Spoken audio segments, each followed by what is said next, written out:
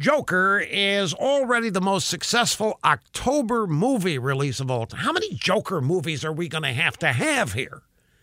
Anyway, not everybody's happy about the success of Joker. Film critic Rebecca Ritzel says that she has no intention of seeing it. She says the movie has crushed the souls of many women who write about film.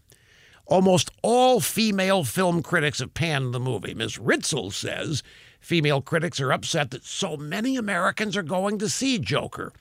One calls it the most depressing film she's ever seen. She says it's humorless, it lacks empathy. Another says the movie is marketed to the sort of misunderstood adolescents who could potentially become mass shooters.